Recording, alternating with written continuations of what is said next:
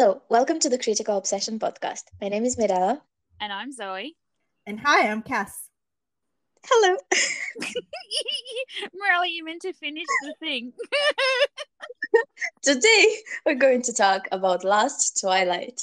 Yes, our last episode for Last Twilight. How many times can I say last in a sentence? Let's see. Let's do our Let's Talk. Let's talk Last Twilight. So you probably know me and Zoe already. Mm-hmm. If you don't, we are the hosts of this podcast. It's like if you don't, I'm like I'm questioning who you are if you don't know. Although, hang on, I think someone did find us through our Let's Talk Dangerous Romance. So we shouldn't make jokes about people not knowing who we are because they could stumble on this episode. Yes. It could be the start of their journey. So so we are the hosts, and Kess is our admin. She did not apply for this job. We gave it to her. I've graduated from the stray puppy that follows you home, I think last Let's Talk, to now admin. I like it. What will I do next time I join you? I don't know. A manager at this point. I'm like, whenever Morella and I like, we don't know, we're like, let's ask Kess. Kess! I feel like you got more than you bargained for when you, as you said, followed us home. Yes. So for those who don't know me, I previously was on Let's Talk Dangerous Romance. I spent a lot of time talking to Zoe and Morella about the shows they're watching, and I'm very excited to be here today. Yeah. And I feel like we should preface that with the fact that we feel the need we need to roast Kess just a little bit, because when we started doing, she loved Dangerous Romance. She's a big Persimmon girl, so she loved Dangerous Romance. And then we started doing the podcast for Last Twilight. And she's like, oh, I'm not going to watch the show, but I'll listen to the podcast. To which I was like, wait, what? So if you've been listening to the podcast, you may have noticed there's on a few occasions where I was like a little bit kind of sarcastic, where I would be like, if you're listening and you haven't watched the episode, this is what happened, or something like that. That was directed at Kess. But around about when did you decide to dive in? What episode was it that we finally and got why? you?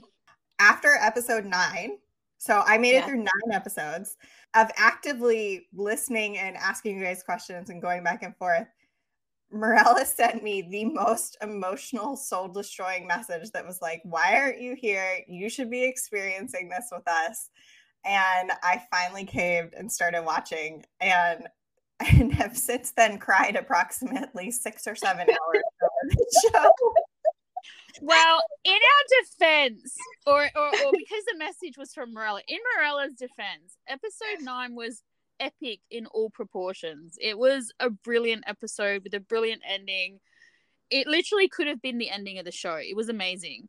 And so at that point in time, we were like, why aren't you watching this? What's wrong with you? And now we feel like, I feel like we should sort of maybe apologize. But wasn't this a fun journey that you took with us?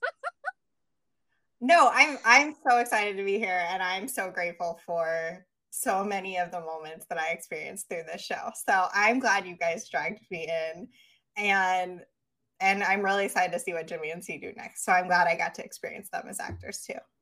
Let's talk about things that were done well. First of all, the acting, because we all came out of it loving Jimmy and C, and the acting was amazing. The actors put their hearts into these roles, and I'm talking about all the actors because I cannot really think of someone who did not do good enough. I would agree with that. Yeah, everybody did their roles really, really well. The second thing that I want to mention is the cinematography. I think this is the first time I'm actually noticing Bangkok and thinking, wow, the production crew is very competent. And the women. Do you have anything? Yeah, strong women. Strong women. Many, many very different, strong female characters. Yes, amazing characters, of course. The other thing that I feel like they did, I mean, look, I feel like in actual fact with GMM, they're doing this with most of their shows, most of the newer shows recently, and that is that with the music, they're knocking it out of the park. Like the music, soundtracks, the soundtracks for these later shows for Dangerous Romance, and Last Twilight specifically, really, really, really good music. Really good music. I also think the storytelling up to episode 9 was done very well. It It was on was. point. It was on point. It was simple enough so that you could understand it and understand what they want you to think. But at the same time, it wasn't. It didn't feel like it was lazy at all. No, and I think everything worked, and I felt like I do really honestly believe that it was going somewhere. I feel like somewhere Mm-hmm. along the line something happened. At least I hope that Mm-hmm. that's what happened, because otherwise, now when I look back, especially with, like, so for example, Day's characterization, I'm a little bit wary about whether there were some holes in the storytelling, but generally it was very, very good. I really liked most of the development. There was some really good points that were brought up in, or like not points, but like, I guess, plots, or like threads of plots that were brought up early on and towards the middle of the story that they never ever addressed. And to me, that's probably the main negative about the earlier episodes, is that they had these great moments that just never went anywhere, and that was really kind of frustrating for me personally. But I'm sure, like, for other people, maybe not a big deal. Which ones do you mean? So, we're doing a bit of a crossover here. I'll talk about this a little bit more later on, but like Mork's trauma, for example. So we have this. One of our things coming up is like favorite scenes, and for me, one of, if not my favorite scene, or not my favorite because I know what my favorite scene is, but like very close to my favorite scene is the scene from. Hang on, let me see. I believe. Oh, episode 2. So the PTSD freakout that Mork has in episode 2, which for me was one of those scenes where they really didn't need to include it if they weren't going to address any of that. Like, it was a scene for no reason. There was no, it didn't go anywhere in terms of like, it never got addressed, this trauma that he's very clearly holding close to him, and that does come out again later on in episode 11. It becomes very clear that this is something that is manifesting inside of him, but they don't address it at all. And so, like, we have this moment where he freaks out and, is so concerned for Day, and yet we don't get to see like the later like reflection of that at all. And so I was kind of a bit like, it's one of my favorite scenes because Jimmy just, like, wow, and it's amazing. And I feel like it's a really important scene. They decided to include the themes of, like, no one said PTSD in the show, but let's face it, that's what it is. And also suicide and things like that, but they didn't develop them. They didn't address them in a respectful manner. Indeed, there are many scenes that feel like they're going somewhere and feel very important, and then when you get to the end, you kind of understand that I guess they weren't, or maybe something happened along the way and the plans changed and they just dropped some stuff. Another thing that I think must be mentioned, even though in the end it's kind of unclear where they were going with this and why, they did have representation and they did start conversation and they did bring attention to certain topics. I want to echo that. I was going to say that I really thought, especially in 1 through 9, how they handled Day's blindness and showing a full spectrum of like really uncomfortable moments, like when he's left alone in the bathroom, and how I remember you both talking about how the guys in the bathroom were understandably like very confused and annoyed by this guy touching him. So you could really sympathize with like both sides. I thought showing how the strangers on the street and Day, sort of, some of them helped him, some of them different. I think that they did a really nice job of showing how challenging it would be to have a disability in today's society. So it made me really stop and think. Yeah, I feel like there was some really brilliant scenes. I mean, this scene where they showed us as well, Mork blindfolding himself at the market and stuff like that, like taking that idea that it was something that people would probably never even think, like, it would never occur to someone else. We have that saying about, put yourself in someone else's shoes, but like people rarely actually physically do that. And so I really did like those scenes as well. The other thing is I think they did a really good job of, as you said, making us talk about it. It doesn't always have to be positive discussion to be good discussion, because we're talking about it, which means people are learning new things. It is a subject that is being brought to light. Maybe, you know, not, as I said, not all the discussion is positive, because like maybe there are some aspects that worked and didn't work. And so it's good because the conversations are still happening. So even though like maybe the message was a bit blurred with the show, like with the way that they actually portrayed it and everything, I feel like the fact that they even addressed it from the beginning is a really positive thing.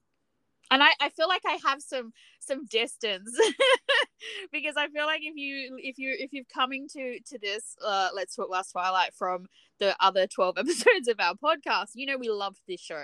We absolutely love this show. You also know that it kind of broke us in episode 12. We were really very upset. Morella keeps listening to part 4 of our podcast. I do not know why she is torturing herself with that car. I shared it with you as a secret. Well, you are the master editor, so you can always cut this out. But I feel like it's one of those things, like everyone was with us and, you know, they witnessed the fact that it, you know, we had very strong feelings about the way they ended this show. And it's funny because having some distance of, what is it, a week now, feels so much longer. Why does it feel longer? Does it feel longer to you guys? It's been okay, Kess, probably not you because you only watched episode 12 today, but like I've had a whole life to think about it, to get upset, to be brokenhearted, to get through all the stages of grief and everything. Yeah, it feels really weird to me. It feels longer, like a couple of weeks at least, at the bare minimum. But yeah, I feel like I have some distance from it now. You know, I went away. I saw lots of posts from people with disability who were for the end of the episode, and I saw lots of people who were very upset about the way the episode ended and the message that was portrayed. And my takeaway from that, my main takeaway from that is that it's not my place. I don't have that disability. It's not my place to necessarily talk over people. So while I can say I didn't like it because at the end of the day, now that I've got some distance, it's really funny. Day getting his eyesight is actually not my main issue with the way they ended this show. In actual fact, it's like about 10th on the list. So and it's not even that. Like, I actually don't have an issue now. I've thought about it with the fact that they did what they did. I now have an issue with how they did it, and I'll talk on that some more later on because we did get a question from one of our listeners, so I will address it when we get to that part. But yeah, I think they did a really good job with what, like, the problem was as well is we were so invested in this show. And when you get so invested, and it was just, I don't know, we had this idea of what it was going to be and what we wanted it to be, and maybe that's on us. But at the same time, I feel like there was way too many people. I saw way too many people who were angry for the same reasons, who were seeing the same things as us. So I can't imagine that we're all completely wrong. Like they definitely laid the groundwork for many different things that they just didn't quite get to. Yes, because we thought this show had one message, and then in the end, it felt like they changed their mind. I do want to be a little bit careful of that, though, because we sat on the Let's Talk Dangerous Romance and were frustrated at how many people thought Dangerous Romance had this one big message, and I do think there were signs in almost every single episode. They take pictures and there's constant references to like Day looking at them one day. So I do think there were. Again, I know you're saying about the pictures, but at the same time, there's Paon who also took pictures, and the first person who was introduced who was taking pictures was him. So you could say that it's just a thing that they, do because they introduced it like this and not with just Day taking pictures. Yeah. And I mean, if you think of it from the standpoint as well, I get what you're saying, Kess, but if you think of it from the standpoint as well, when you're using Paon and his wife, whose name completely escapes me right this moment, but if you take it from their perspective, she still has her sight. So she's going to enjoy the photos in a way, like, so maybe the photos he's taking are for her or like for other people in his life who have sight. But I get what you're saying, that they definitely did kind of hit us over the head a couple of times with the fact that they might do this. And I think that's why a lot of people were going, oh yes, this is going to happen. And Meryl and I are like, never, it's totally never going to happen. No, I think the biggest foreshadowing was the scene where Day goes to the student advisor and he says, never lose hope. You don't know when a miracle would happen or something like this, right? I think that was the biggest foreshadowing. Yeah. And we kind of missed it because we thought, like, what if this is a tragic foreshadowing? What if he dies? What if blah, blah, blah? But it was actually something completely different. We know he was never to be seen of again, so we don't even know. Maybe he did die. Who knows? So what is the message? Well, I guess can I just say one more thing on, like, I feel like we keep with shows, like, collectively, like, trying to read a bigger message into it. And one of the things shows should be judged on is not necessarily did they tell the message we thought they were telling, but, like, did they tell a cohesive story from start to finish? And so I guess just noting, like, when I'm critiquing Day getting his sight back or how they got back together, it's not that I think that Day shouldn't have been blind or he should have been blind. It's that they told a confusing story to reach that point. Yeah. And I feel like the thing with it for me is, as I said, I've let go of they gave him his eyesight thing back. For me, it's muddied the message, but I don't really think it matters either way. What the problem was with them giving him his eyesight back is it nullified so many other big moments in the show. Like, what was the point of the last Twilight scene at the end of episode 9 if they were going to give him his eyesight back? What was the point? They're there to be beautiful and dramatic. But what is the message? What is the message? Well, I don't know, because I'm super negative about certain things in terms of character development for certain characters, and I feel like the message is lost because those things weren't developed. And so I don't really know what their message is, because at the end of the day, they didn't address Mork's trauma. Day really hasn't changed in terms of, like, him being a little bit selfish. Mm-hmm. And so, like, there was no character development. Like, at the end of episode 11, Day sends him away because the only thing that's gone is the pity. So the pity is gone because he's now got his eyesight back, supposedly, even though Mork never pitied him. But anyway, Zoe bitter there. But he basically, we had the bit at the end of episode 11 where he sent him away, and then because this whole thing was he didn't want him to put his life on hold and everything, and then they get back together in episode 12 with that still being a thing, Mork's trauma not being addressed. You know, if Day hadn't been given his sight back, their relationship would have flared up at some point again because they hadn't addressed any of their main issues in the story. And so the fact that they gave him his eyesight back seemed to me to be almost like a fix-all. And it's like that muddied the message for me. I feel like that makes it a negative message. They shouldn't have done that. And, like, I'm fine with them giving him his eyesight back, but they should have resolved more things before they did that. Because now I'm like, well, what was the point of XYZ? What do you think is the message? I have a couple. I guess they're more like themes than one overarching message. I think one that came up a lot is sunrises, that there's, no matter how dark things might seem for periods of time in your life, there's always going to be a sunrise. There's always going to be a new day and a new start. So there is a message of hope that I think comes up a lot in this. And then I think appearance is a huge theme. Like, we're all judged for how we appear. And I think everyone from the garage owner who seems like this grizzled, like, tough guy, but is actually probably one of the sweetest characters on the entire show. It's constantly talked about how, like, rough Mork seems when he's also so loving and nurturing. Porjai gets judged for being a single mother. All of the talk of how Day gets pitied. Like, almost every single character at some point, you're led to judge for how they appear. When they're actually something really different. So I think there's some thoughtful commentary on, like, truly seeing people for who they are, not what they look like.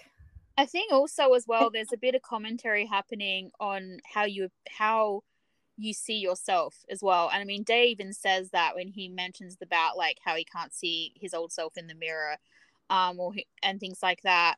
It's because like the main issue between Day and Mork, say at the end of episode 11, besides the fact that Mork is like having a bit of a breakdown, is that Day still pities himself. Yeah. And so, like, these are important things also to address, but they didn't actually address that. I feel like this is what we saw, but this is not what the writers saw in their character. And this is why they went in a different direction. I agree. One message about the appearance, the second one about never giving up, having hope, and I think the third one is giving second chances to yourself and to people that deserve them. Yeah.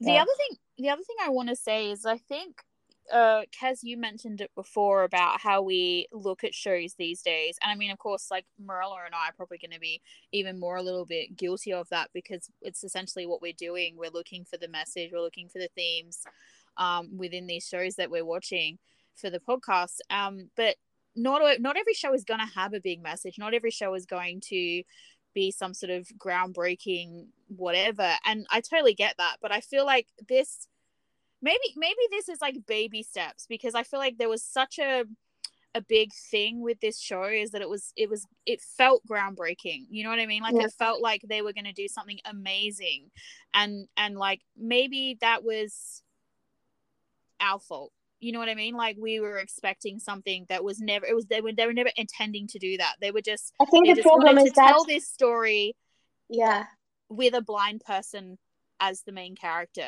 which in itself is kind of groundbreaking, you know what I mean? So I mean, as I said, maybe it's one of those things, you know, having too many expectations as the viewer. I think this happened before, because from start to episode 9, every episode just kept getting better and better and better. And it was like, how can they, like, are they really going to do this? Like, are they going to make the next one feel even bigger, even more impactful? It was like hard to believe, and they did it every time, every week. It was just harder and harder to get over it and to retract from this world, because it engulfed you. Like, it was so good. And it just, like, episode 9, I don't I kept crying for days after episode 9, and I didn't even know what was happening to me. I was happy, I was sad, I felt all kinds of emotions. It was like a big experience. And then they got to this point, and I think nothing could top it. Nothing could top it. Well, I think that, but I think also, like, the thing with, like you said, you know, like, each week was getting better and better. So I felt like we were on the same sort of journey that Day was on, in regards to, like, finding his sight, you know what I mean? Like, finding this new way of life. And we were getting exposed to these things, like these ideas that, you know, people can do this, they can do that. If you try this, this will happen. And, like, so we were on the same journey as him, which was really cool. And they did such a good job of that there were things that I didn't notice at the time that they weren't addressing. So, like, they weren't addressing, like, there's a few character flaws in Day's character, let's say. And they weren't addressing those. Like, they were addressing the outside, they were addressing his, how do I word this?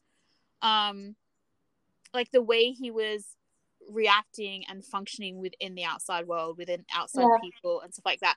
But there wasn't any actual real work being done on the inside of him. So there was certain things that there were. Yes, he was getting more courage. He was getting braver about things. He was getting more confident. We kept talking about how he cannot literally see Mork, and figuratively as well. And we kept waiting for him to start seeing Mork figuratively. Yeah. But he never did. No, and I think a part of that is like, and people will probably hate me for saying this, and I'm like, okay, I'm okay if you hate me for saying this, but Day's character was a little bit selfish. He told us not once a again, little bit. He was. Yeah, he was big time selfish. Marilla's like, you're being too kind. He was extremely selfish. No, because I'm rewatching the series with a friend. I think I mentioned it in the last podcast. And after watching episode 12 and knowing that it goes nowhere, his character really, like, the way he is does not change. it's hard. It's hard to watch because I don't like him anymore. I don't like him as a person. Yeah, I thought his like prickliness and his kind of cutting dismissive remarks were a defense mechanism because he'd gone blind and everything had been so terrifying. And it's really clear on rewatch that he was always kind of an asshole and he always kind of talked down to people. And it's just him continuing to be himself. So it's a very different way to look at his character. It's interesting too, because once again, we were told this. He told Mork that this is who he was. Like he said, you know, before the accident, I was a spoiled, rich, like brat, basically. And people did not like me. I had no friends, like no real friends. So like he actually tells us, the viewer, these things about him. He tells Mork these things about him as well. But Mork by that stage is already all heart, eyes, agore, and all he can see is this guy that he thinks is amazing. I think we kind of had the same journey. Maybe I had the same journey. I started liking him, but it was clear that at some point that relationship was unsustainable because he only took. He did not give anything back. Yeah, and he never gave. And it was clear that at some point he would hurt Mock. And I was just knowing how stories work, I was expecting him to do that, but then change and be sorry and apologize and fix things and give back, but it never happened. Yeah, so we needed a scene where he was truly there for Mork, and they tried to do that in the last episode. They had that little scene where they went to the parents and Rung's burial. I don't know what they call that. Yeah, but that's just words. That's not action. Yeah, but that's what I'm saying. But like this, like, oh, I have someone who looks after me, and that happened also after Day got his sight back. So it's like, could he not look after him before? Like, was he? That's a bad story to tell. Of course he could. We have Paon and his wife who basically tell us that they are there and support each other, but we never actually saw that from Day. I think the best moment we get from Day on that line is when they're standing on the porch, and I'm going to talk about that later in favorite scenes, but he is being there for Mark and asking about his sister and complimenting this house that Mark is so proud of and being really kind of like emotionally available to him and not being like very warm and friendly. So that to me felt like progress towards him starting to want to know about Mark and support him, but it gets lost later on. Yeah, I feel like we might have mentioned. I think another moment was from episode 11 when he supports Mark and he's like, we can just do long distance. It's okay, it's cool, let's do this. And then another one when Mark tells him that he did not get the job, he's like, okay, you can try that next time, you can do this, and he tries to support him. I think this is also these are good moments, but they got lost because of the way he. I mean, maybe it's not a case of him being a selfish person. Maybe it's just that once again he gets sucked back into his when he finds out that Day like didn't tell him the truth about the job, he reverts back to his fear of being pitied, and that is his internal issue. And so when that happens, he becomes incredibly selfish because he's like an animal, or you know, like any of us, when we feel kind of like threatened with our back up against the wall, we go straight for the attack and defend. We're not thinking about other people. We're only thinking about how can I make this stop hurting, or how can I protect myself. So like we had these moments, as you said, where like there were little glimmers of, oh look, he's having some development, and then he just reverted all the way back and just never came back from that because they didn't deal with anything. Like instead of, you know, Mork being sent away, he should have been embraced. They should have been, you know, some therapy, some conversation, some whatever, and they go through it together and they both learn and grow together and support one another. And then, you know, if they want to give him his eyesight back, then that's great, whatever. But it's like they didn't do any of that. They just sent him away and then nothing. Well, let's talking about the eyesight and the eye donation. We got some questions from by all accounts, this doesn't make sense. An account from Tumblr. I'm sorry, but I feel like their name is like very perfect for this episode.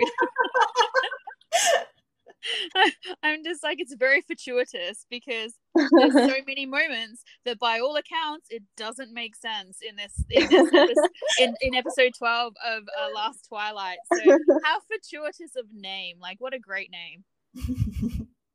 So I want to ask one of you to read the questions. So the first question that we got was, I'm just going to read out what we've got. It says, I know we kind of want to forget the ending, but I really want to know what would have been your ideal ending. When would you have deviated from canon? Would you delete some scenes? Are there missing scenes living in your brain you would put in? What do you imagine will happen to our characters post-canon? Can I start? The can I start bit with Zoe. Yes, please do. Okay. So I kind of had a wish list. Honestly, like Morella and I, we mentioned multiple things during the course of doing the podcast for this show where we were like, this has to happen. And so there are definitely some things that we really, really wanted. But for me, my wish list for the end of this show was realistic representation. And what I mean by that is, from a medical standpoint, there were things that were like really important things that were left out of giving Day back his sight. And so I wish they had addressed that, because I feel like it alters the story again. And maybe some people who had issue with him getting his eyesight back, for example, may have had a little bit more compassion and understanding about like what actually was happening. And also like just to for the knowledge, just for the education purposes. And I get, like, once again, if we go back to talking about, like, you know, sometimes a show can just be a show. I feel like they chose to do the show about a blind person. They chose to include the themes of suicide and PTSD. They chose to do these things, and so I feel like they have to have a little bit of responsibility for portraying them in a responsible manner, in a realistic manner. So because the communities that are affected by these things are going to be either positively or negatively affected by these things. So I think it's really, really important. So that was my first wish list thing. My second one was, oh my God, please deal with Mork's trauma, because Mork is the bestest boy, butterfly prince, kindest being, biggest green flag, whatever. Any like kind of red flag moments he had was like trauma based. Please, please, please fix his trauma. That would have been my like number one. Please, please, please. And Day supporting Mork would have been secondary to that, but like as a part of that. And then also, and I feel like Morella will back me on this, we needed a bridge scene. Yep. Why introduce the bridge? Once again, one more thing, this beautiful thing that Mork tells Day, this place, you know, when I'm feeling whatever, this is where I go. Why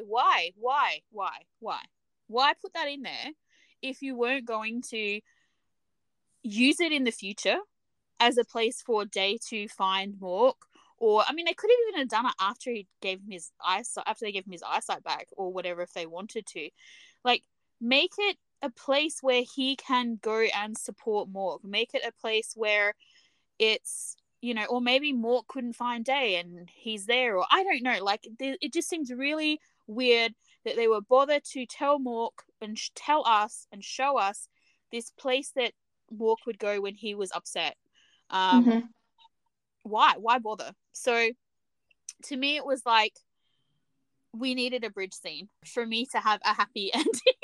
We needed a bridge scene. We needed Mork's trauma to be addressed. We needed Day supporting Mork, and I really wanted realistic representation. But yeah, those are my things. Now, you guys might paint a better, more like specific picture about stuff, but they were my, like, if I had a checklist, that's the stuff that's on it. Okay, I have two ones really quick.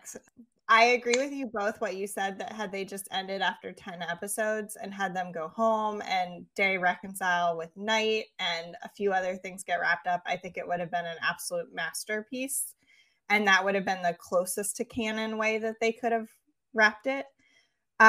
My 12 arc ideal ending is actually kind of a story, so bear with me. I'm a writer, for those of you who don't know. But I would have had a very similar breakup if they were going to do the breakup, and Mork leave in tears, upset, and go to the bridge. I would have had at the beginning of 12, Day go out on his own and through his own skills, because we've seen he can take a taxi, he can navigate on his own at this point. I would have had him find Mork on the bridge and say, I'm here for you. I want to support you. I hadn't realized how hard it was for you. And then I would have still had Mork go to Hawaii and take the job and had a sequence of them sending each other letters. And I think it would have been really sweet. They could have had Mork like record them and send them to Day, and Day be listening to his voice. And then you could have gotten these slice of life, like snippets of how he's recovering and how he's working on himself. And you could have had Day supporting him as well. And then when they reunited at the wedding, it could have been this really beautiful emotional moment where they'd kept in touch, they'd been working on themselves, but they'd had that space and separation from the caretaker dynamic to really come back together as a couple. And so I think that's how I would have handled it, as close to canon as possible.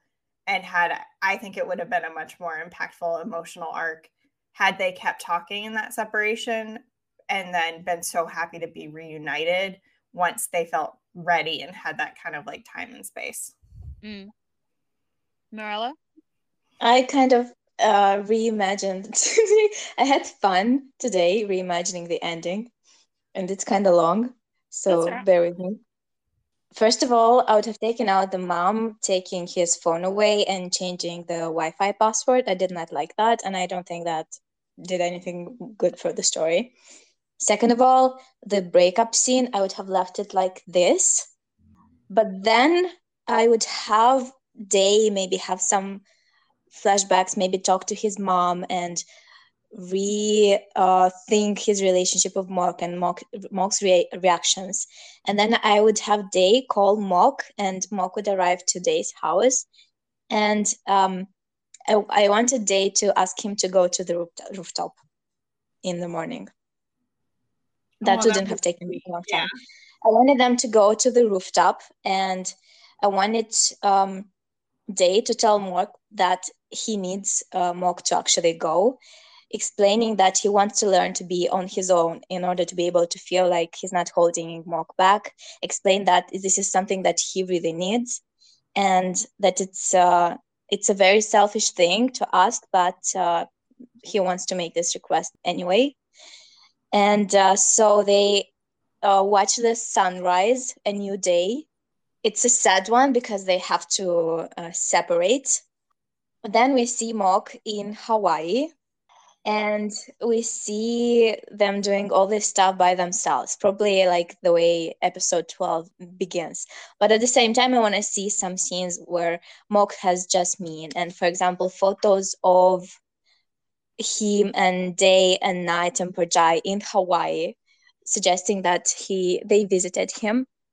Maybe they should have introduced, I'm going to make a reference to Coffee Prince, because I feel like this story arc would have worked even better here. For example, if Mork's contract lasts for a year, and he calls Day to tell him that he was offered another contract, or like for it to be extended. And I wanted to be clear that he is actually eager to work there and he likes his job. And then Day starts questioning what if Mork wants to stay work there, and then so he kind of gets sad, but he wants to support him. And then Mork doesn't tell Day when he comes back. Hello. And so it's unexpected. He comes back home and he goes to Day's house, but Day is not there. And maybe Night tells him that sometimes Day goes somewhere where Mork has taken him, but he doesn't really know where that place is. He goes there when he is sad. So Mork goes to the Memorial Bridge and he finds Day there. And maybe something similar happens to the way they met in the hotel, where Day doesn't necessarily recognize Mork's presence at first, but then the perfume, maybe some interaction, and they start talking, and Mork tells him that his contract ended, but he wants to stay, and he asks Day if he can stay. And then Day tells him that would make him the happiest man alive. And then Mok asks Day why he was there, and Day tells him that that's the place he goes when he misses him, because Mok once told him that that path led to him. So then I'd have them go to Mok's house because I really wanted them to reintroduce the house. And Day knows his ways there because he and Porjai have been going there and taking care of the house, so that like you still can feel the warmth in all the corners and Rung's presence. And to me, that would be a way to express that Day is taking care of Mok and Mok's past, taking care of the house. And maybe Mok has a sunflower now, and he gives Day the sunflower finally. And then I would have the wedding, something similar to the previous wedding, Knight and Porjai's wedding. But and I wanted to have a scene similar to the one from the wedding in episode 8, where Mok told Day that he'd never let go of his hand. But this time I want Day to be the one who does that and ask for forgiveness for leaving him alone, and tell him that he never let go anymore, and that this is now his turn to take care of Mok and make sure that he is happy. And maybe some other scenes with them together, like from episode 12, from the end of episode 12, like their lives together, maybe Day leaving with Mok at his house, a scene where the mom tells Mok that he can call him mom. And then I'd end it with Day and Mok in the car, no band-aid, it's fixed, and they go on a travel together, disappearing into the sunset or sunrise, but I prefer the sunset. And I kind of stole this idea from Jimmy. They're going to on an adventure. This is how I would do this. Probably. Can I say, because you guys like went right in, I feel like I should add something because mine was like, I have a checklist. Both of your versions are very nice. The one thing I would say that if it was me, if I was the one writing it, I would not separate them. So I would separate them, but I wouldn't separate them. So I wouldn't send one person far away from the other, purely and simply because not initially. Like I don't know. I feel like it was too cruel and it was too much to expect a character who has essentially no one to go off on their own to a new place where they don't speak the language, where they are clearly having like basically a major breakdown mentally, and just for that to be a way to resolve things. So for me, I would not separate them straight away. Once they were doing a little bit better, then I would then perhaps maybe have Mork still go to America or whatever, and for them to have a break. And then either of your versions work for me, basically. I do love the little bridge and the bit where you said about it that leads to him. I really liked that. I feel like it would kind of fits the characters, though. They still being kind of selfish and sending him away, or Mork doing that. Yeah, I mean, I'm not saying it doesn't. I'm just saying I would have liked it better. You wouldn't inflict such pain on your readers or watchers, right? Yeah, I don't know. For me personally, I don't know. If Mork hadn't had the trauma that he had, then I would have been fine with it. But because he had the trauma he had, and especially at that point in time, he really needed Day or needed support from somebody. If it couldn't have been Day, it needed to be somebody. And like the only other person he has is Porjai. Well, Porjai wasn't in a position to be supportive of him then. I feel like I prefer the idea of if we were going to separate them, of Mork. Like, if I had written this, I would not have sent him to Hawaii. That's just me. I would not have sent him to Hawaii. So the Hawaii thing wasn't really the appeal or anything when he was even thinking about it. It was I think the excitement that finally someone saw something in him and wanted him to do something that he loved, essentially.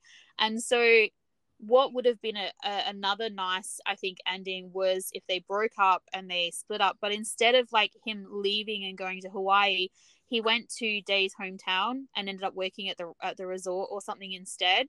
And maybe hotel guy sent someone else to Hawaii or whatever, because it seems like Paeon and his wife sort of split their time between that place and wherever Day and Mork are meant to be living, whether it's Bangkok or what, I don't really know. And so I like the idea of him having them, because they have also sort of become his friends too. And so it gives him another, I guess, like kind of support system. I like the idea of him like healing in that place, and not being too far away. I don't know.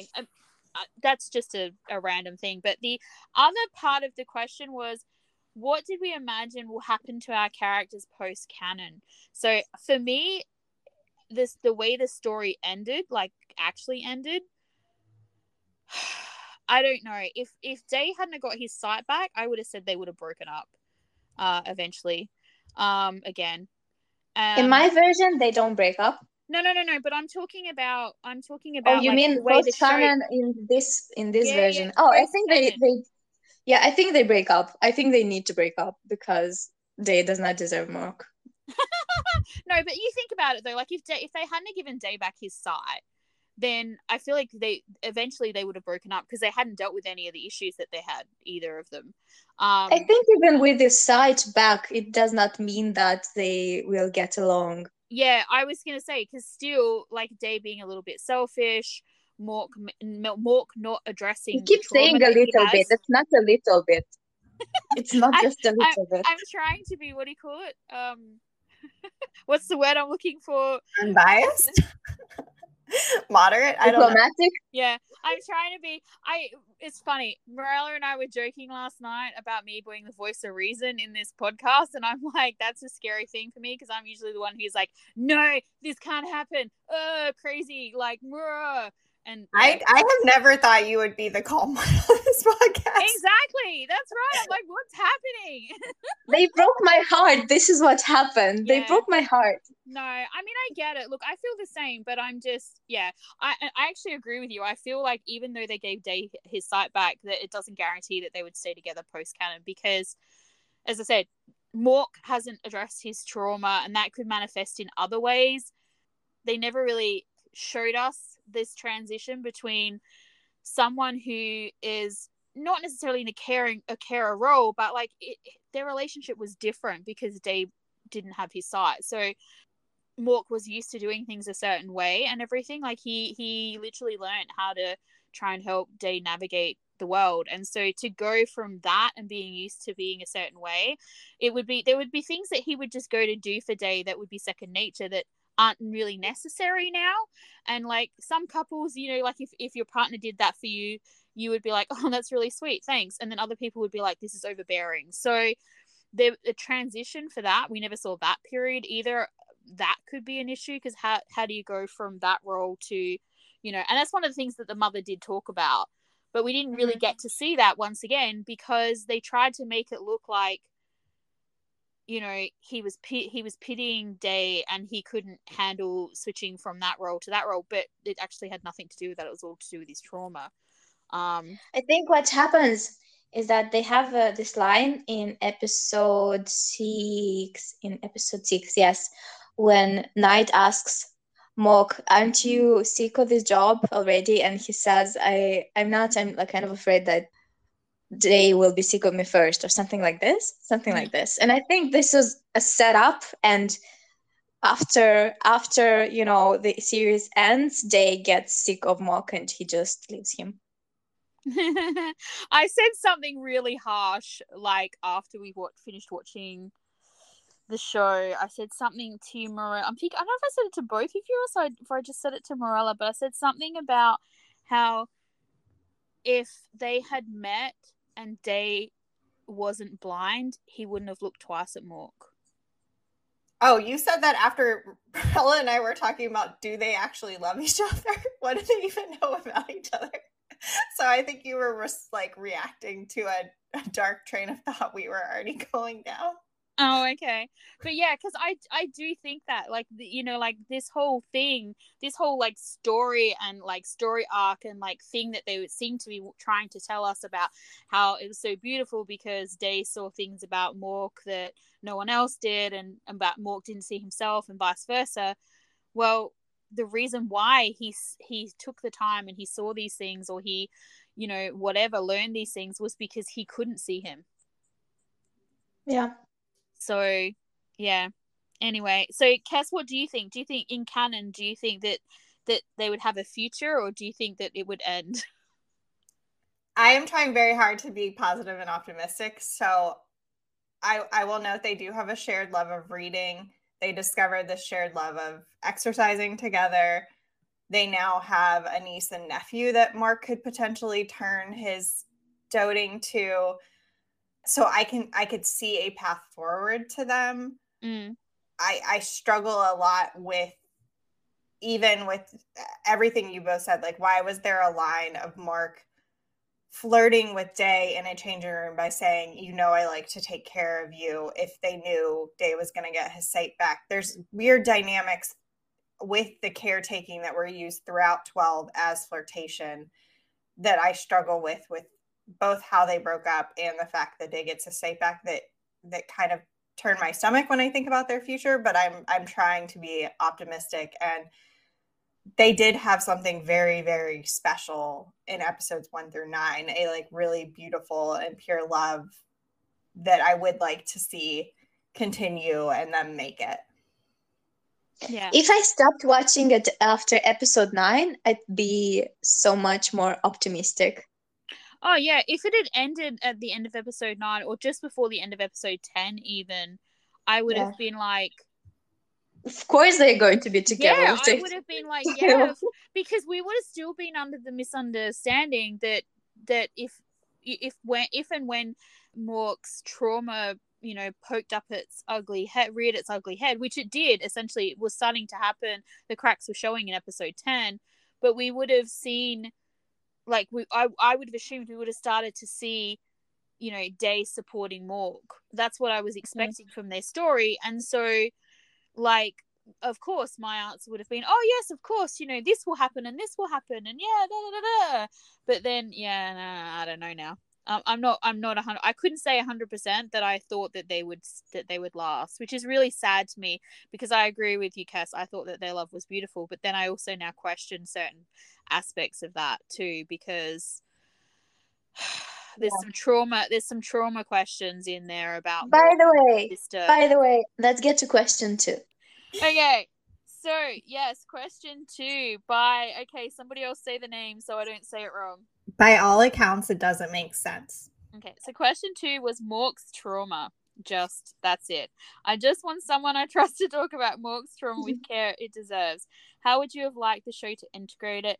How would you have liked Day to handle it? Not just about Rung's death, but about our boy went to prison. Oh yeah, I didn't even really think about that. They never really addressed that either, which means he did not just spend 6 months behind bars, then parole, then also had to go through a trial, right? After Rung's suicide. It means it looks like he was on a self-destructive path before that. So I wonder how that message influenced his defense.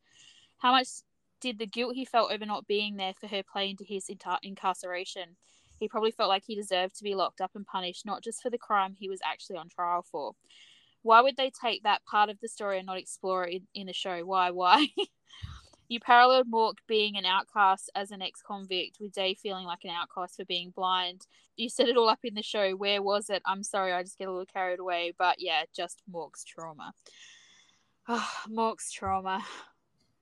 I mean, it's so painful to me that they didn't address Mork's trauma, in all honesty, because it's one of those things, like, I think, Morella, you said, like, maybe they just added trauma to make him a more interesting character, and maybe they did, but they kept, like, they did it, like, yes, he went to prison, he had no parents, and they were both dead, so I'm assuming tragically some way together. His sister with her suicide, like, he really has no one except for poor Jai, you know, and the guy that, I mean, people like Mork. The people who know him, once they get to know him, like Mork. That shows very much in the fact that poor Jai, even though they're broken up, still continues to be in his life. The guy who keeps Rung's car for him, he likes Mork. Like, he tries to help him. Knight likes him pretty much straight away. Paeon and his wife like him. Like, people, G likes him. They like him once they get to know him, once they get past whatever their preconceived notions are. And he's a good guy. Like, even the scene where he goes for the job interview with the mechanic guy, and he like kind of blows him off because he saw the like house arrest bracelet or whatever, and Mork goes behind the desk and like kicks the chair out and does all this stuff to it, and you think he's about to like be really violent, and all he's doing is fixing the chair. Like, he's a good guy. He's a nice guy, you know. He's a good person. He's a good person, yeah. And he's so empathetic and sensitive to things. Like, as we said, him trying to understand Day's feelings about things, the way Day lives his day-to-day life, him trying to understand Day's trauma, and we also see Mork like absorbing trauma, I guess. And like, we have a saying here where we say, like, when something bad happens and like a person is kind of like wallowing in it, like, suck it up, buttercup. He is the epitome of suck it up, buttercup, because like, there are all these moments in the show, and Kess, you're going to be very excited because I'm going to say the A word, which for me, as you know, is a dirty word. And this is not open invitation for you to now follow up. But anyway, this stuff. I am talking about him later. I hope you know that. Yeah.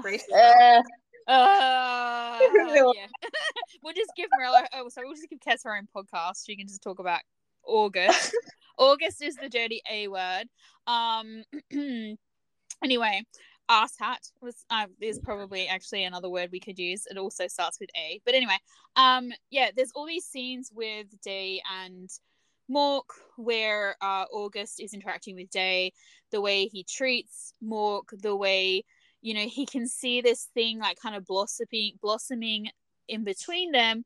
And Mork is in this really like hardcore trauma place in a couple of scenes, but he pushes that aside because firstly, he wants Day to have what he needs, right?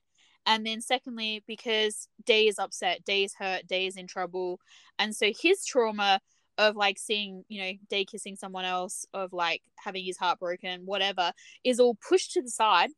It doesn't matter.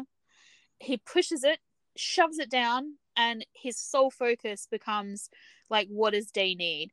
And like, okay, that's great. Like, what an amazing guy. But for Mork, oh my god, he's such a mess. That is so sad. It's so traumatic. It's indicative of like how kind of damaged he actually is, and how much trauma. Like, he's so used to like bad shit and not getting good things that this is just like, I don't deserve these things. So it's not really like a pedestal. But yeah, so I feel like this is like a really sad commentary on like how he literally does not expect anything good or nice or happy to happen to him. And yet he sees Day as someone deserving of all of those things, to his own detriment. Like, his feelings don't matter as long as Day is okay. And so we see that right up until the end of this show. It is a consistent theme that they did stick to, because the end scene for episode 11, which breaks my heart every time I just even think about it, is that he you know, Day says to him, if you don't pity me, you'll leave. And so he does, because he doesn't pity him. And literally the only thing he can do is what Day is asking of him, because he will always do what Day asks of him. And so, like, in this instance, he shoves his trauma once again way back down, deep down, and makes an allowance for what Day deserves and what Day needs. And it becomes not about him. Once again, it becomes about Day. And so that is a consistent theme that they showed us all along, right up until the end of episode 12, where they then have him apologize for doing absolutely nothing. and then sort of be cannibalized as well later on about it, where when Day is like trying to decide whether or not Mork is worthy of his time with the discussion he has with the mother. Don't even get me started on any of that. But like these things are like, it's consistent all the way through. We actually do see him do it a bunch of times. He does it with August. He does it with a lot of different things. The mother, like, he backs down because he feels like she is right. She knows more. He also, I feel like, empathizes and sympathizes with her. He like really understands her because they're basically the same person, essentially in very similar ways. And so like he does all these things, and it's like that is just one manifestation of his internal trauma, whether it was triggered by the loss of his parents, whether it was triggered by his sister's suicide, his incarceration. I'm guessing at this point you're just adding one more rock to the pile every time you mention something at this point. And then further, the other reason why I would be canonically surprised if they ended up like together long term would be because even what Day does at the end of episode 11 is like one more stone on the pile. Like it's just one more thing that's been done to him that he had no control over. Like his parents, you know, he lost his parents. The prison thing, yeah, that's kind of his own fault. But his sister, you know, taking her own life. Day sending him away. These are all things he is not party to. He has his freedoms taken away, which is also, I guess, a further extension of this whole prison house arrest thing that they do as well. So there are all these really interesting themes that they did with him in terms of trauma. And as I said, they chose to introduce the whole suicide thing, which they didn't need to do. They could have had her just die. They could have had like a bunch of different things happen, and he still could have had trauma from that, but it's a different kind of trauma. And it's definitely this there was a responsibility there that they didn't uphold. So that frustrates the hell out of me. But with Mork, his main things, like these things that we really needed to see, that he really needed for character development to go all the way, to go full circle, and for them to really actually be able to be together and be fully functioning couple, they just never addressed them. And I don't understand why. And I really wish that we had, and you know what, they could have got away with it really, really easily, inconsistent with the like the story that they were trying to tell in episode 12. All they needed to do is have a couple of little montages where, as you said, either like slice of life type stuff where they showed us that he, you know, had made a friend who he spoke to about these things, or like maybe he'd picked up started doing another sport that, like, maybe he took up, like, he kept running, and when he would run, he would record messages that he sent to Day or something, where he told stories about like Rung or something, like these little things that he could have been doing. They didn't have to actually show like therapy, although I feel like that would have been he definitely should have been speaking to some professional, I think, about stuff, or even just going to a support group. The fact that they sent him somewhere like Hawaii, like America, where I feel like you guys are big on therapy, it would have been a great place to actually showcase some of that, and instead they didn't even address it. And I felt like that was kind of such a letdown when they had built him into this character that had so much trauma and was so self-sacrificing, that they didn't, it really made it seem like that this was the Day show. They only cared about Day's outcome. They really didn't care about Mork as a character at all, which was kind of seemed to be backed up by the fact that towards the end it seems like Day didn't care about Mork either. So it was very jarring and very upsetting from someone who was... It felt like they didn't like Mork's character in the end. Yeah. Not only that, they didn't care about him. It literally felt like the last episode was written by a whole other person. Yeah. Who hadn't seen the show. I agree. Who didn't know the characters, who had some different versions of the characters in their mind. Or had their own agenda or something. I don't know. Yeah. It was just weird. So what about you guys? Was there some way that you would have liked to have seen them deal with Mork's trauma? I think I don't need to see in a 12 episode show that's meant to be romantic, like someone on a therapy couch. Like, I feel like sometimes Tomura has very unrealistic expectations of like how seriously these shows are going to handle things like income inequality and disability and PTSD. But I think the responsibility the show has is to make me believe there's hope for the two characters to either like work through those issues together, or to show that one character is committed to working on themselves so that they can be in that relationship. And so when you introduce something that's a hurdle to a relationship, like Mark not being able to be apart from Day because he's having these panic attacks, that's when I feel like they're making the PTSD something they have to address or fix. Versus had it just been kind of like lingering in the background of the show the way it was from early on, I would be less critical.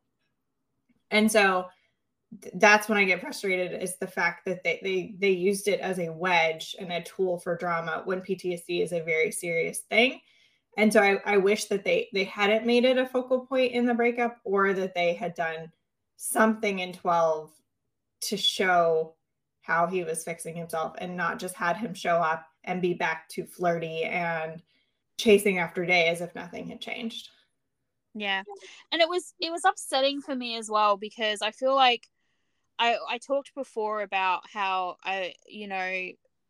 them breaking them up, and that why do the scene at the end of episode 9, that was a scene where it was like Day was really seeing Mork, properly, and Mork was being seen, he was being understood. That was such a healing scene for Mork, and yet, like, by the steps they then took later on, it sort of tore all that apart, like it didn't happen. So then I felt like we were even further back on his recovery than we necessarily had been. And I agree with you, like, this is not a show that this is a BL on GMM. It's like, whatever, it doesn't have to, they didn't have to have big like mental health storyline or whatever, but they brought the suicide in there, they brought the PTSD in there, they chose to do those things with his character, and it's so irresponsible not to follow through and not to address them, because they should never be like just plot points for a, like, to create drama, because these are not lighthearted topics. These are not things that people should just think a good drama or like can just be swept under the rug or whatever. So I have big issues with that in regards to his trauma. I agree, we didn't need to have to actually specifically see something. I mean, it would have actually been nice to see mention of it. Even, like, I did for a little while wonder if what we were seeing, because we were seeing these developments in Day, as I said, he was getting more courage, he was getting more like confidence, and we see, like, as I said, at the end of episode 9 with Mork, like, that's such a healing moment. We see these moments where it made me think, like, oh, these things that he's going through with Day are actually teaching him lessons as well, that will help him to be able to navigate his own trauma and to be able to deal with it. But then they brought in this like desperate, like almost like PTSD trigger of this idea of not being able to be like alone or to be without him.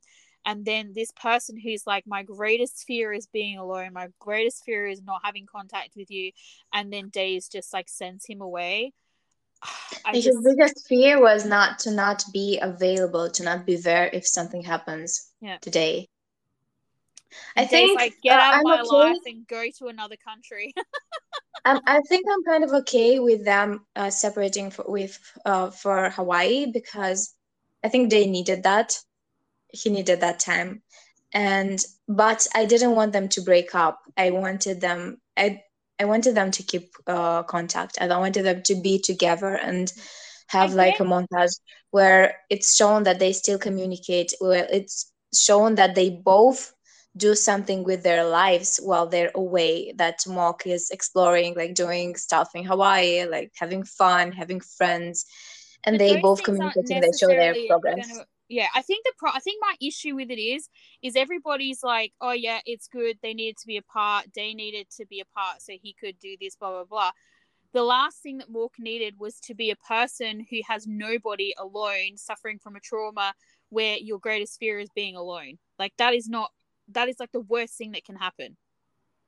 Like, if this is a real storyline, like if this was a real life story and you did this to someone who was that bad off, the solution probably would have been something very horrible.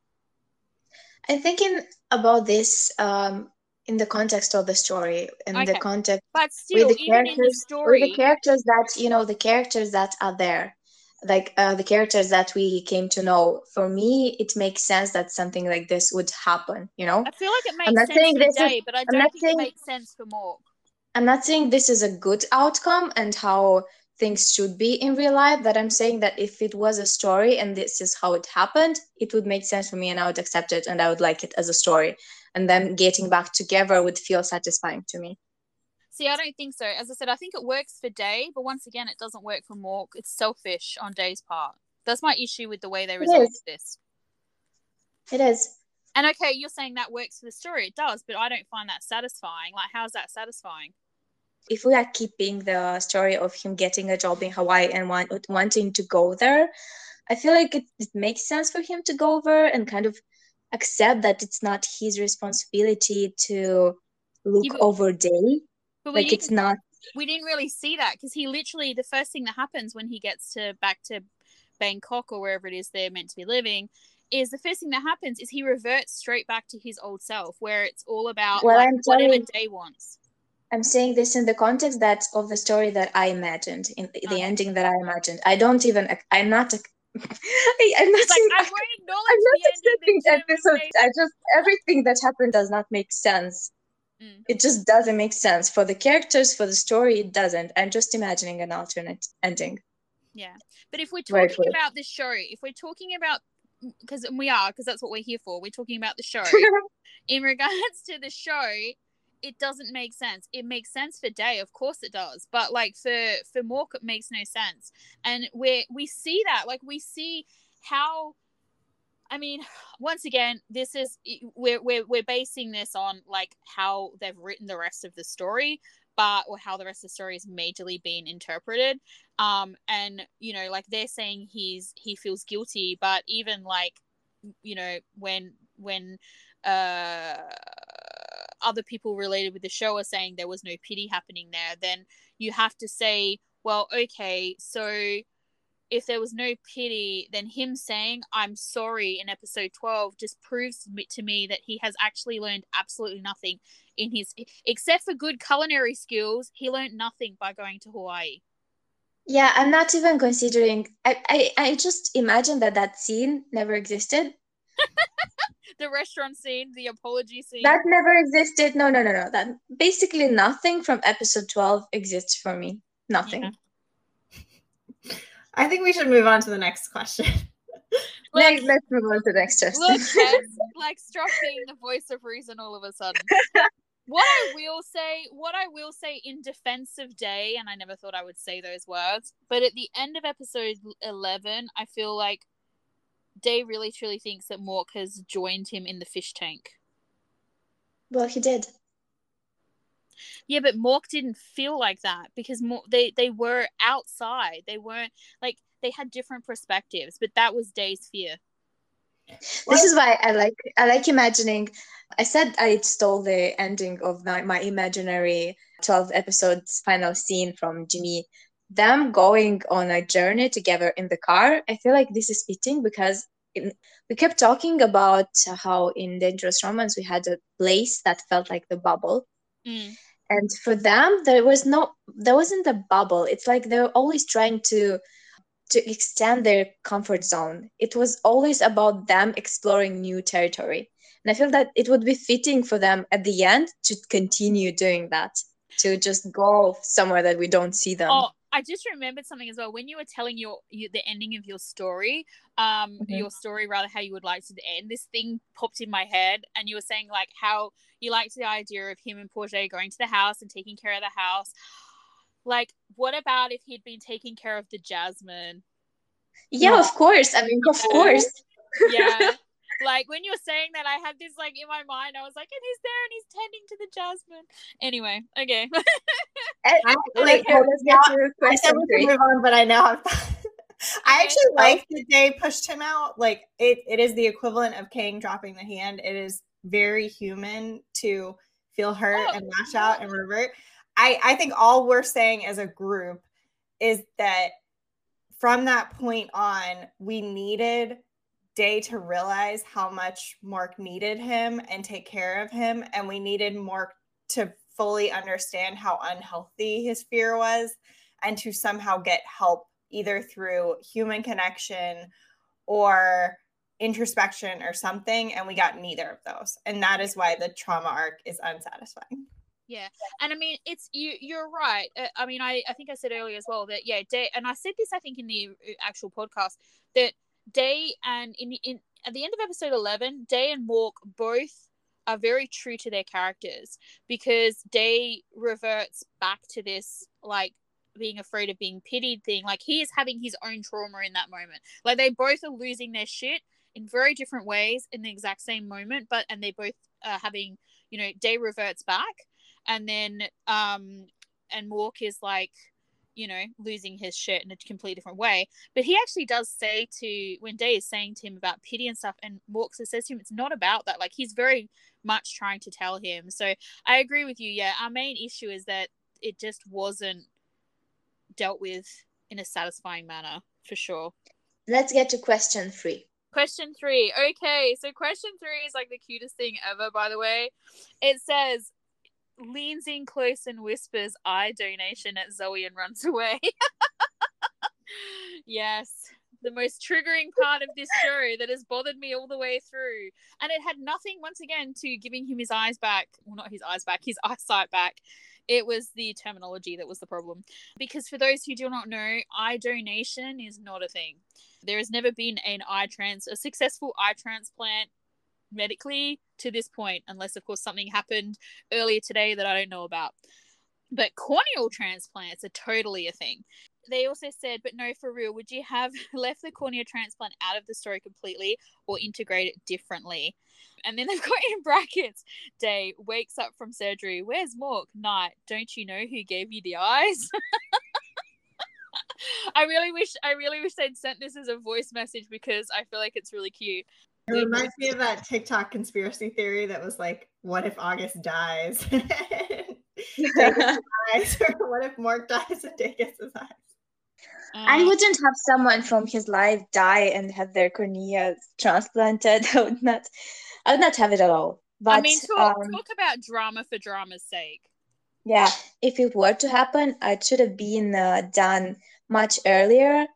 And they should have included more information about the recovery process, the longevity of the thing, and Mork's conflict should have changed. Just as you said in the last podcast, it probably would have been him unable to cope with the fact that they didn't need him anymore. Yeah. So my main issues with this story, besides the terminology that was used, and as I said, I'm not 100% sure that that's not just a translation issue. I still don't know, because it was said a bunch of different ways. Like someone actually did say corneal transplant at one point. It did get translated that way. And then other times it was like eye donation or cornea donation, or I think there was another variation as well. I'm not really sure. But yeah, my main issues with this, and this is what I was talking about earlier, which Morel asked me to ask more on, where I said realistic representation. And what I meant by that was, yes, corneal transplant is like one of the most successful of all tissue transplants you can have. It's a very, very good, successful procedure that happens every day and can work really, really well. You can get almost 100% of your vision back. But there are like things that have to happen for that to be the case. So first off, my main issue with this story, besides, as I said, the eye donation, is that they made him completely blind. So by doing that in the story, they made it completely unrealistic to give him a corneal transplant, because you have to have a field of vision for this to work. So basically, people can go from being almost completely fully visually impaired to having near perfect eyesight after having one of these operations. But you have to have something. There has to be something to work with. Like, they don't just make blind people see again. That's not how it works. So the other thing is as well that they left out is that if you've already had one and you've had a corneal infection, which is what they said was the reason why he's failed the first time, and you've already received one and it was unsuccessful, then it's highly unlikely that they will attempt it again. The issues with that are, first off, they've done a story that's they've given you a storyline that's and once again, I know it's a drama, it's like whatever, but these are, once again, I feel like they're playing in these pools of areas of disability and themes that are really important and really like need to be, if you're going to go there, then you have to, there has to be some responsibility. And I feel like they did these things, they told it a certain way, and they haven't given you all of the information. So someone who's just watching this casually is thinking, oh, okay, so if this happens, then you can just get this and away you go and everything's fine. And that's not how it is. And I feel like it downplays the significance and the trauma that someone who in Day's position in real life would actually experience, because it's not that easy. Now, he maybe got a second chance because they come from money. Like, I don't know, maybe if you've got money, there's a way to, you know, grease the squeaky wheel in another country. I don't know. It doesn't work like that here, but I don't know. But the main thing, my main issue with this storyline, and I feel like it completely changes. Now, I don't know if you know this, Kess, but I've already spoken to Marilla about it, so she knows this. But although corneal transplants can be extremely successful, basically they last for about 10 years and then they usually fail. So you eventually go blind again, or your vision will decrease quite significantly, from anywhere from, like, it can happen after 12 months, it can happen after 7 years, but usually around the 10-year mark, you'll either need to get another one, and you can get it replaced. Like, if you've had a successful corneal transplant and you can get another donor, they'll do it, even if it's failed after, because that's usually about the life of it. Like, that's usually about how long it works. So often people will get one and they'll have like good vision for, say, 10 years. It'll fail, they'll go blind again, and either they won't be able to get another one because they just can't get a donor match, or maybe they'll decide not to worry about it, or maybe they'll just get another. Like, there could be someone who's had like 5 or 6 of them, depending on the age that they had their first one or whatever. But that's not a story that they tell here. So they're like, here's your corneal transplant, magical vision restored forever. You can now see tra-la-la-la-la, let's go off into the sunset. And that's not actually the story, because it's very likely that within 5 to 10 years, or within 1 to 5 years, that he may have gone completely blind again, and not once was it mentioned. And there's just silence, so I'm not sure if you're both here or not. No, sorry. It's honestly really gross to think about how this works. I'm really mad they've made me think about it so much. But yeah, so anyway, as I said, there's like issues with the way they told this story in regards to that. So I feel like it was a great opportunity. I mean, now I knew some of this already, but from when I did study, but I wanted to double check. So all I did was Google for like 10 minutes, have a chat with my friend, and like talk to Morella a bit about it. And it was like all the information was there. I mean, I knew it might not have been, maybe it was a little bit easier for me because I knew what phrases to search for and things like that, but I found it pretty quickly. And it's like, I just feel like this would have been a great opportunity to educate people a little bit about corneal transplants, and that they are an amazing thing. But like, they're not a miracle cure either. So I feel like it was a little bit irresponsible and a little bit misleading the way they told this story. So from those standpoints, like that would be to answer the question, that would be my main like issues with the whole giving him his eyesight back. I don't actually have an issue with them giving his eyesight back. I was just like, can they do it a little bit more realistically, obviously, and also please stop using the word eye donation and to extend that eye donation center. I don't know. I don't think we have a place here which is an eye donation center, but I could be wrong. There's like a transplant center, but I don't think there's a specific one just for eyes. I don't know that there's enough of them. But yeah. So, Kess, what is your answer to this question? I think the medical stuff aside, like, I'm willing to hand wave for drama.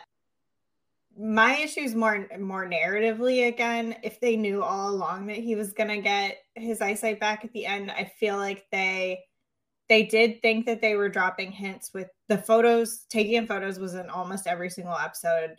References to him getting his eyes back were used quite frequently.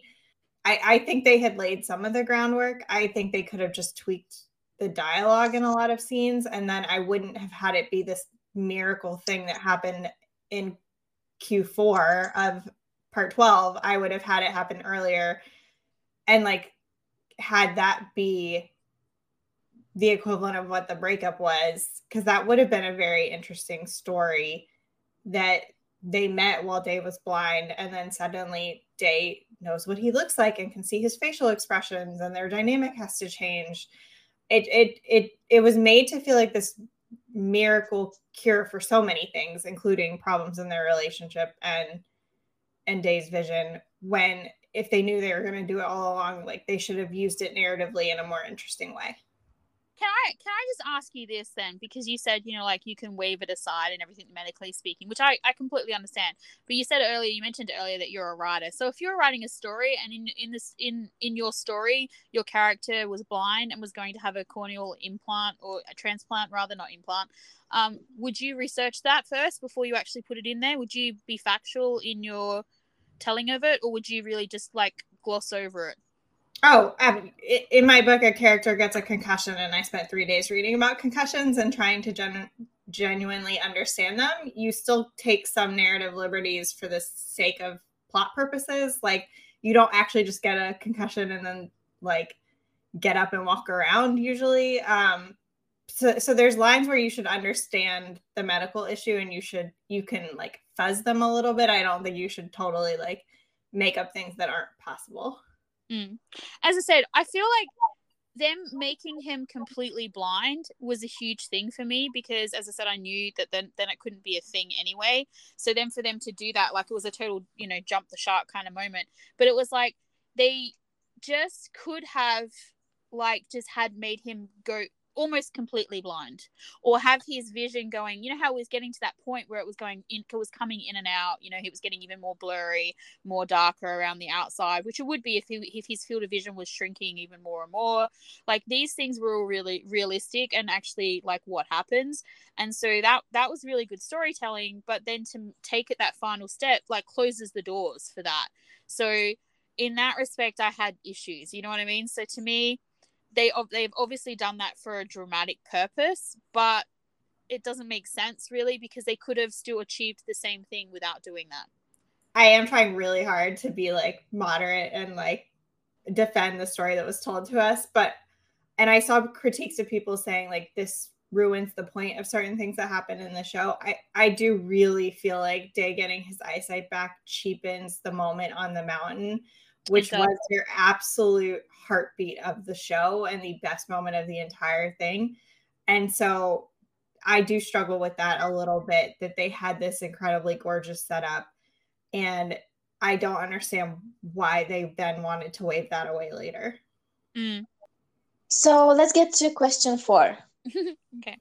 So question 4 was, there's a weird month-long time skip after the first transplant. How do you think Day's journey to being okay went? I feel that they robbed us of so many important parts of this story. How much did that play into Mork's decision not to leave Day alone? I feel like they missed out on the perfect opportunity to parallel that dark place with what Rung might have gone through after losing her nail salon. Hello, P.O.F. Hello. Realistic. And I just put in here once again, my response to that was realistic representation, because I feel like, while I understand why they didn't show us all of that, I had this, I'm pretty sure I left a message for you guys that was probably like a 5 or 10 minute rant about like the way they revealed his, you know, him after having the surgery and all that sort of stuff, like the reality of like doing it in such a bright room, of him being able to see straight away, like all these different things that were just, you know, it once again, they're just like, it's, you have to suspend your disbelief and just go, okay, it's part of the story or whatever. But so I kind of get why they didn't show us his recovery after the transplant. It actually doesn't take that long. Like, it's usually only like a few days or something. I feel like maybe they meant his psychological recovery. Yeah, well, I don't know. Did we see that? I didn't know that we even saw that, really. I feel like it was kind of implied. And I'm okay with the way it was done. If I imagine that episode 12 doesn't exist, I'm okay with the time skip and with the way this thing was done. I I agree. I think they showed some moments where like Day was kind of introspective and quiet, and Mark was a little bit worried, like at Porjai's bedside after she gave birth. And so you got these moments of Day being sad and then like starting to get confident again. I think they thought they were trying to show that. Oh, sorry. I've kind of completely misinterpreted. I've just realized what she's asking. The first transplant. Sorry, when it failed. When it failed. Yes. Okay. Sorry. What I will say about that, and I think I said this to you guys as well, or maybe I said it in the podcast for that episode, is there's no way they would have just like taken off his thing and not been prepared for, like when he starts freaking out and like the doctors are all like, like chickens with their heads cut off, like that is no. So that is not something that would have happened. Him freaking out, yes, but them behaving like they had no idea what was going on or what to do, that's no. So let's get to question 5. Okay, so question 5 was Mork's top 5 goo goo gaga heart moments. And honestly, mine mirror my top 5 moments of the show and things like that very similarly. And favorite hands moment. Yeah. So okay. So for favorite Mork's goo goo gaga heart eyes moments for me is like the change room moment in episode whatever that was. 2? Was it episode 2? 3. Episode 3. The first Jasmine moment where they're sitting outside in the garden. Those are great eyes. Yeah. Basically, anytime Day was smiling or laughing and Mork was watching him, which I feel like was a good 2/3 of the show. The fish tank moment when he's watching Day through the fish tank and then Day gets a good look at him and he catches him. And then episode 9 on the mountain, because like seriously, that is the moment. And they were my top 5 like goo goo gaga heart eyes, but I felt like I should have an honorable mention, which is my top hurt Mork eyes, because I feel like he had so many hurt, like almost goo goo gaga eyes towards Day, that would, especially pretty much any moment August was around, but especially in episode 11 where he says, "Leave if you don't pity me," and the way Mork looks at him before he leaves. Breaks my heart, man. Breaks my heart. And then just specifically after that, favorite hand moment. Basically all of the hand moments. Especially on like Mork's part, because they were all about healing and helping and love and never once about hurting. Like he never really touched Day in anger or like I don't know. There was just so much hands. Like I remember if you listen to this from the beginning, like there's a lot of, I think the podcast, and Kess probably will agree with this, where I'm just going hands. Yeah. I think nothing though will top the moment from episode 4 when with the hand massage or whatever that is. That was just something else. It was the hands moment from the series. All right, what about your top 5 Mork goo goo gaga heart eyes moments? I'm not going to say the top 5 because it doesn't say top 5, so I didn't think of top 5. But basically, I'm sorry. I also read it as just one, so I only have one. Sorry, I read it as 5, so bonus. Basically, every moment from the favorite scenes that I'm going to mention later, but one that is not included there, but I really, really loved, is from episode 6. Episode 6, when he prepares Day for the surprise party, and the way he looks at him when Day examines him, when Day tells him about the perfume. When he describes the perfume and when he's like surprised, and just the way he looks at him just gets me every single time in that moment. I just thought of another one, but I'll mention it when I'm talking about our top 5 moments. Okay, anyway, Kess? My best Mork eyes was after August stands Day up, and Mork takes him to the bridge, and it's like Twilight, and there's purple light, and they're like laughing together, and Day's been cheered up. Mork just looks so utterly in love. is a really good one for like happy Mork eyes. And then I also love his vulnerable eyes when Day defends him to his mom after Mork gets in the fight. Yes. Oh, I love that. Yes. And Day is saying, and a lot of my top moments are going to be a tiny bit passive aggressive, and this is one of them. When Day says he's the only one who doesn't pity me, who doesn't make me feel like I'm disabled. The way that Mork is looking at him there is this such like a raw vulnerability, like he feels seen and like he feels valuable, and that's a really great moment to me. And then I'm so torn on hands because I want to do one where they're touching each other, which I think would be by the fire. Oh, yes, the hands on the knees. When Day says, I want to do something for the first time with you. This Rebel episode. And then they hold hands for a little bit and they're both like stroking their thumbs. It's such a beautiful, intimate moment. And the other handholds like that are a little bit ruined because they have the infamous line, I will never let go of your hand, I swear. But that's one where they are a team and they are in love and united. But I really love the moment where they're leaving the like open air bus thing. And I know Jimmy improvised this and it gets me in the heart every single time. And Mork says, watch your head. And he puts the protective hand over it. I think that's a really nice hand moment to show Mark's like entire personality and how conscientious he is. Yeah, I love that too. Okay, so let's do. Hang on a second. You just mentioned the Mork and the hand thing, promising to never let go, and I was like, this was such a thing for me because him promising Day he'd never let go of his hand, like that was a huge foreshadowing that something bad was going to separate them. We should have seen that one coming because, like, it's such a huge responsibility that he set up to fail from the start because Mork can only control his actions. Like, he can't control Day, he can't control the rest of the world. Like, it's a nice sentiment saying something like that, but you actually can't follow through with it. Dear listener, we're interrupting this from the future. This is the end of part 1. As we kind of expected, our recording turned out to be long. So we split it in 2 parts. Yeah, bonus next week. You get a second episode. Thank you for hanging out with us. Check out part 2 next week. Bye. Bye.